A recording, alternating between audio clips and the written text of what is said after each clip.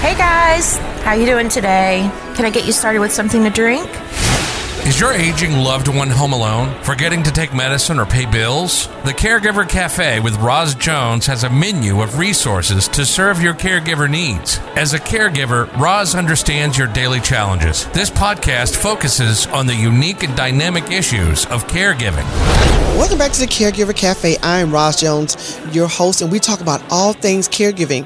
And today, I get to talk to one of my great friends, Consuela Marshall, who is an occupational therapist and lives in the great state of Louisiana, where my family is from, on my mother's side. And so I wanted to talk to her about occupational therapy because oftentimes people really don't understand the impact and the importance of occupational therapy. So Consuela, can you introduce yourself and tell us a little bit about who you are and what you do and how long you've been doing it? Yes. Well, Roz, first of all, thank you so much for having me here. I am Consuela. I am an occupational therapist and I reside in Louisiana. And I've been an occupational therapist for over 25 years. And a great deal of my career, I've been in the home health field. Mm-hmm. So actually going into homes, providing therapy services to individuals who have had injuries or have been diagnosed with a diagnosis of some sort, or just advanced in age, and they are no longer to do some functional task for themselves. So occupational therapists play a big role in the rehabilitation of individuals who have lost the ability to perform tasks that keep them functional. And I am currently a caregiver coach. So right now I put a lot of emphasis on providing training to caregivers on how to best provide the care for those who are going through those illnesses. So yeah, that's me in a nutshell there. Oh, thank you so much. The biggest thing I want to start off with is a lot of times people overlook occupational therapy. Oh, I don't need it. I just need physical therapy. But I know the two work together, but also there's a difference in what physical therapy does versus what occupational therapy does. And so can you talk about some of the, as you come into the home and do the assessment, as you're walking into the home, I know you all do things totally different than the physical therapist. So what are you looking for when you actually walk into the home to begin your process to help that person? Okay, I guess the best way of really starting that off is really to define what occupational therapy is, Roz. Okay. And the big misconception about occupational therapy is in the name itself, in knowing what does an occupational therapist do. Mm-hmm. So to help keep it simplified and just giving you what a definition of an occupation is, it can sort of help clear things up about what we do, and we'll go further into exactly what role we play in the home. And I'll give you the definition: is an occupation is a fancy word of saying those things that we want to do, need to do, or are expected to do over the span of our life. So things that we want to do, need to do, or are expected to do, that those things are defined by where we're at in our living, and it spans from an infant and what does an infant needs to do right after birth, all the way through the aging process of someone into their 90s. What are the things that they want to do and need to do? And we look at the individual, especially even if it was just a baby. What are the things baby needs to do? Mm-hmm. Baby to pick up things, put their things in their mouth. They need to sit, they need to crawl. And when a person can no longer do a particular occupation, then the occupational therapists come aboard and looking at what is that person's need at that particular stage in their development or in their life. And we work with individuals and work to help them regain that skill, whether it was lost due to a birth defect, an injury, or just being advanced in age. And we work toward making that person, helping that person to achieve a degree of function as close to normal as possible. And we teach them alternate ways of performing those same tasks in the event that they're not able to do them in a normal fashion. So that can help sort of simplify what occupational therapists do. And when we look at it in the context of that versus physical therapy, our goal is always tied into function. What are we addressing, and what functional skills tie into that? So we're looking at what is a person presenting with. Is it weakness? Is it blindness? Is it any type of thing, paralysis from a stroke, paralysis from a spinal cord injury? Is it an amputation? They've lost a limb, a leg, a hand, an arm, or something. And we're looking at, okay, this has happened. Now, what does that person still want to do, need to do, or expected to do in their life in light of having had an injury or some type of disability or aging that has taken place? So when we're in the home, and I'll just keep it simple for the context of where we are. A physical therapist is primarily looking at the balance and the gait. They want to make sure you can stand up and walk from point A to point B. Right. Simplified way of what occupational therapists do. We want to make sure when you're up and moving around, you can safely do those things that you want to do, need to do, and have to do, or are expected to do in that time period of your life. So, say for instance, would occupational therapy only, say for instance, if the person has to go to the bathroom to transfer from the wheelchair to the toilet, is that, would that be considered a physical therapy duty or an occupational therapy duty? A lot of what we do overlaps. Okay, good. There's a lot of overlap in what we do. And it's really good for that OT and that PT to communicate. Okay. We're both trained in balance and in strengthening and a lot of things related to a lot of overlapping. Okay. But their area of specialties is going to go more toward the real refining and fine tuning of it. But I have to address some portions of standing and balance, right? Because I have to achieve my goal of having them to stand, to do transfers, to be able to address the toileting deficits that I see. Okay. And when it comes to, I want to say daily activities, so far as putting clothes on, buttoning, pulling the shirt over, pulling the pants up in the bed, is that overlapping, or is that also? Well, in the home health field, we only have a certain period of time in the home. So when we'll often confer with each other and saying, I'm working on dressing, lower body dressing. Okay. And I'm working on some trunk things with them, or I'm working on different areas, but I'm seeing they have difficulty lifting a leg or extending a leg in order to do certain portions of the task. So we are communicating with the PT so that the PT can tailor their exercises to address those weaknesses that we see in that person's body that inhibits them from completing that dressing or that toileting task. Okay. And in the same way as an OT, when I'm looking at a patient and I'm working and reteaching them to dress themselves or do reaching household tasks, I'm looking at what is going on in their body as far as what are the deficits that I see, and I also tailor an exercise program that includes a lot of trunk exercises and upper body exercises, because we have to address the underlying cause of why that person is not able to do an activity. Right. Okay.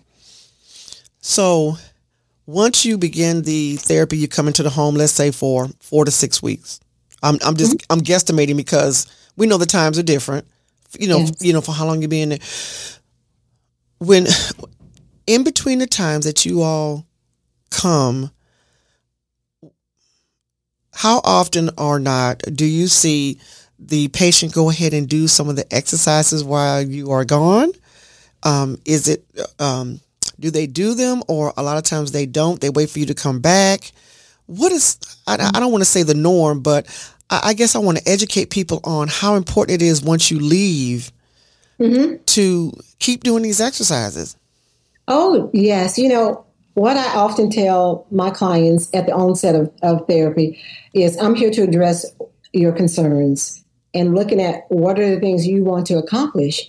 And I will tailor my goals and an exercise program that is going to strengthen you in those areas that is going to enhance your likelihood of achieving that functional goal. But what I'm only here to do is instruct you in this short window of time in a set of things that you need to do, which allows you to meet those goals. Because therapy in itself, well, let's say, for an example, I'm in a home for 35 minutes.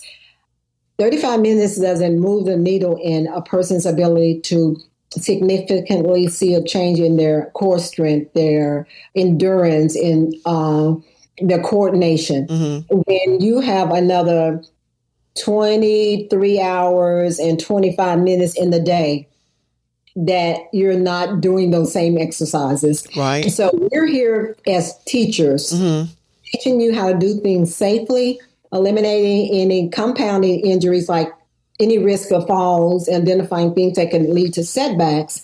But we're also equipping you with tasks and specifically some exercises that you need to do in the 23 hours and 25 minutes that you're not with me, that will make a difference in your life. You cannot count on a 35-minute treatment session changing the outcome of your life, of your level of independence. So it's definitely up to that client to be compliant with whatever program and even whatever safety recommendations we make in the home as far as equipment in order to achieve the goals. So definitely the patient has a role to play in it. And the more that they play, the more compliant they are in those exercises, it allows us to pass that off to them as their home exercise program. And when we arrive on the scene, we do those things that require more hands-on manipulation and challenging things that they can't do on their own because it may result in them having an injury or fall. Right. But we can address that time in the home doing more advanced challenging things because they're doing the repetitions that don't require a skilled person there. It just requires that they move according to how we've trained them to move, and they count the number of reps and they count the number of sets. And that keeps us moving forward so that I don't have to continue to come in and sit and count while you're doing exercises that you should have been doing on your own. It allows me to come in and take it up to the next level and get you comfortable with the next level. So then that becomes easier and no longer a trained, skilled exercise because you're now strong enough to do that on your own within the limits and the confines of how we taught you that. And you do that plus the other ones that we've done. And we can always be raising the bar on how we want to challenge you in the home to improve your functional status. But that ceiling caps out pretty quickly if we're not seeing that we're able to continue to advance your program.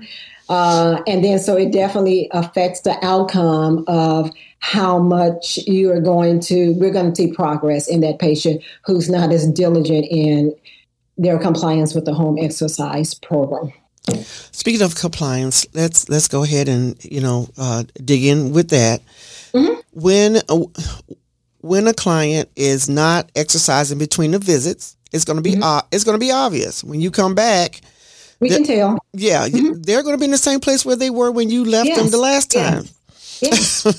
So I want people to understand that and tell me if I'm wrong, if you do not see progress, you have to record that and report that, and then that means that the visits will be.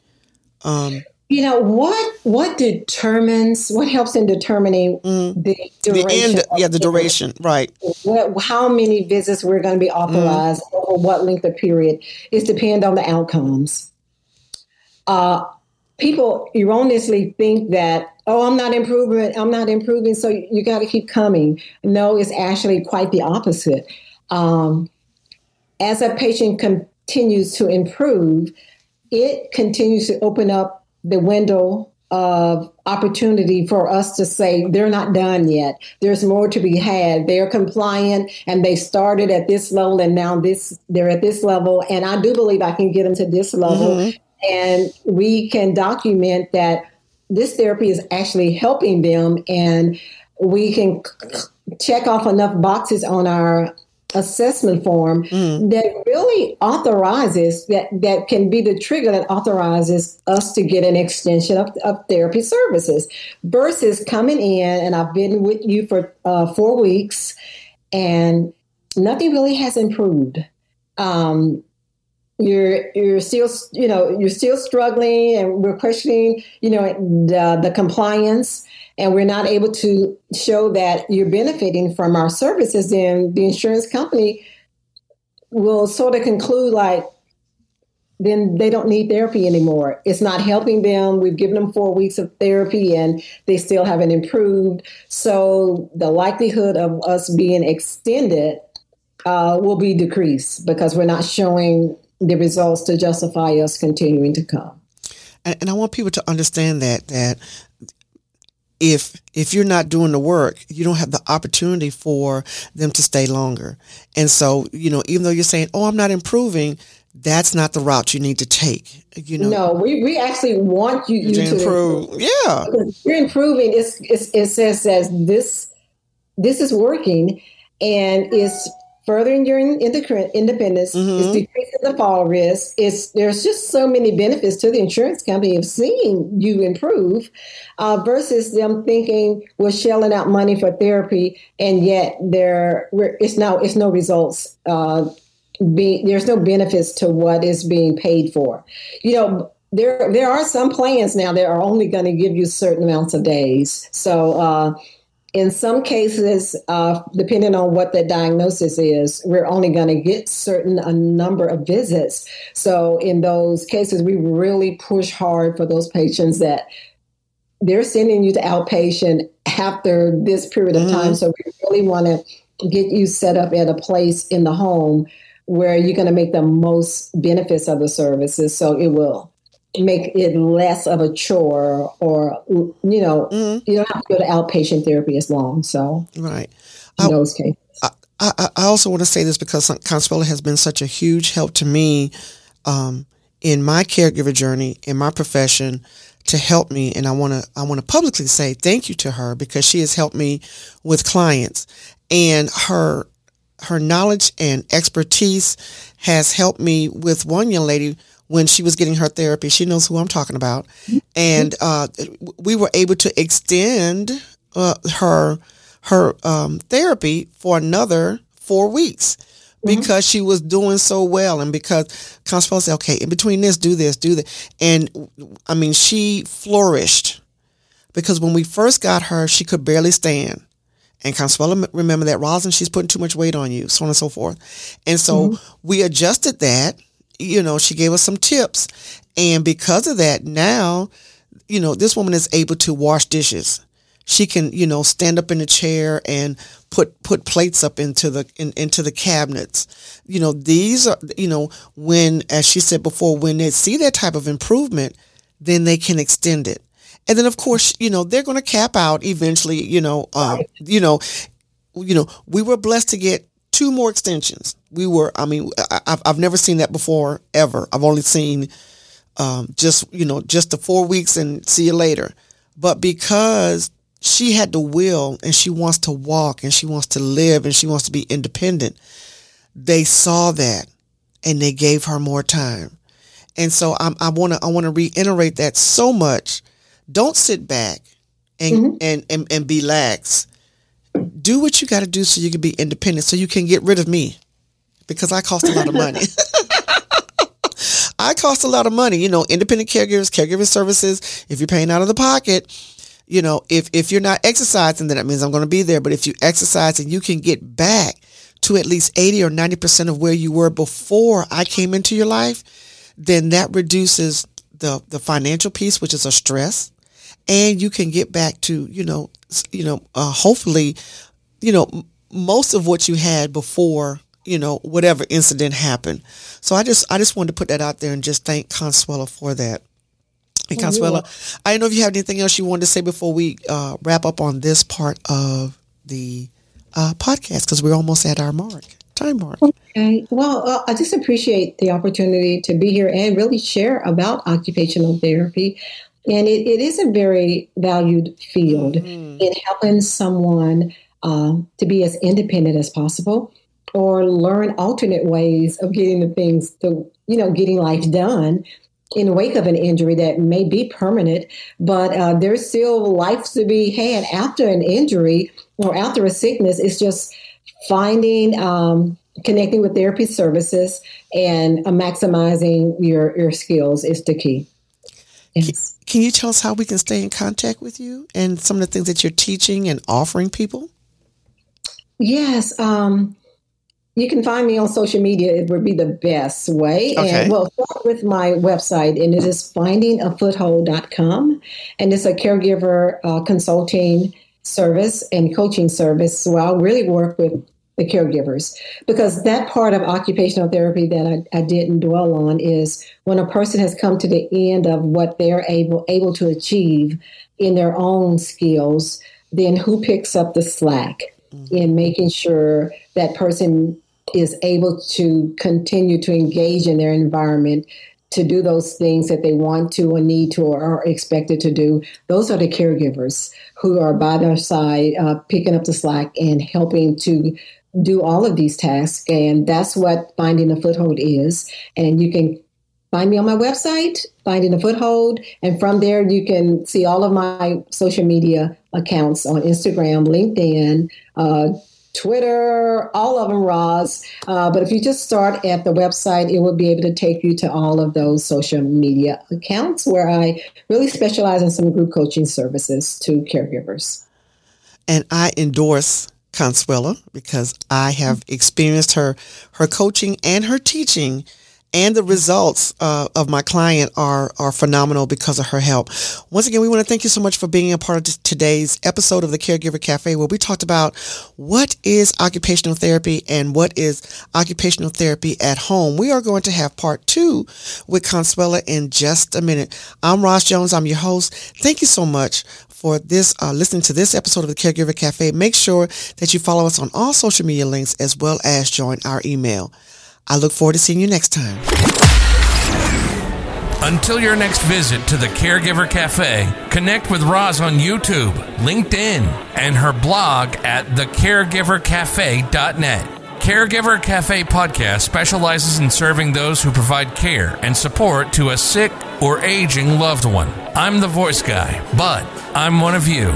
So when Roz has on experts or frontline workers, I'm listening. We hope you've enjoyed the show. In the meantime, don't forget to connect with Roz on YouTube, LinkedIn, or at the blog at thecaregivercafe.net.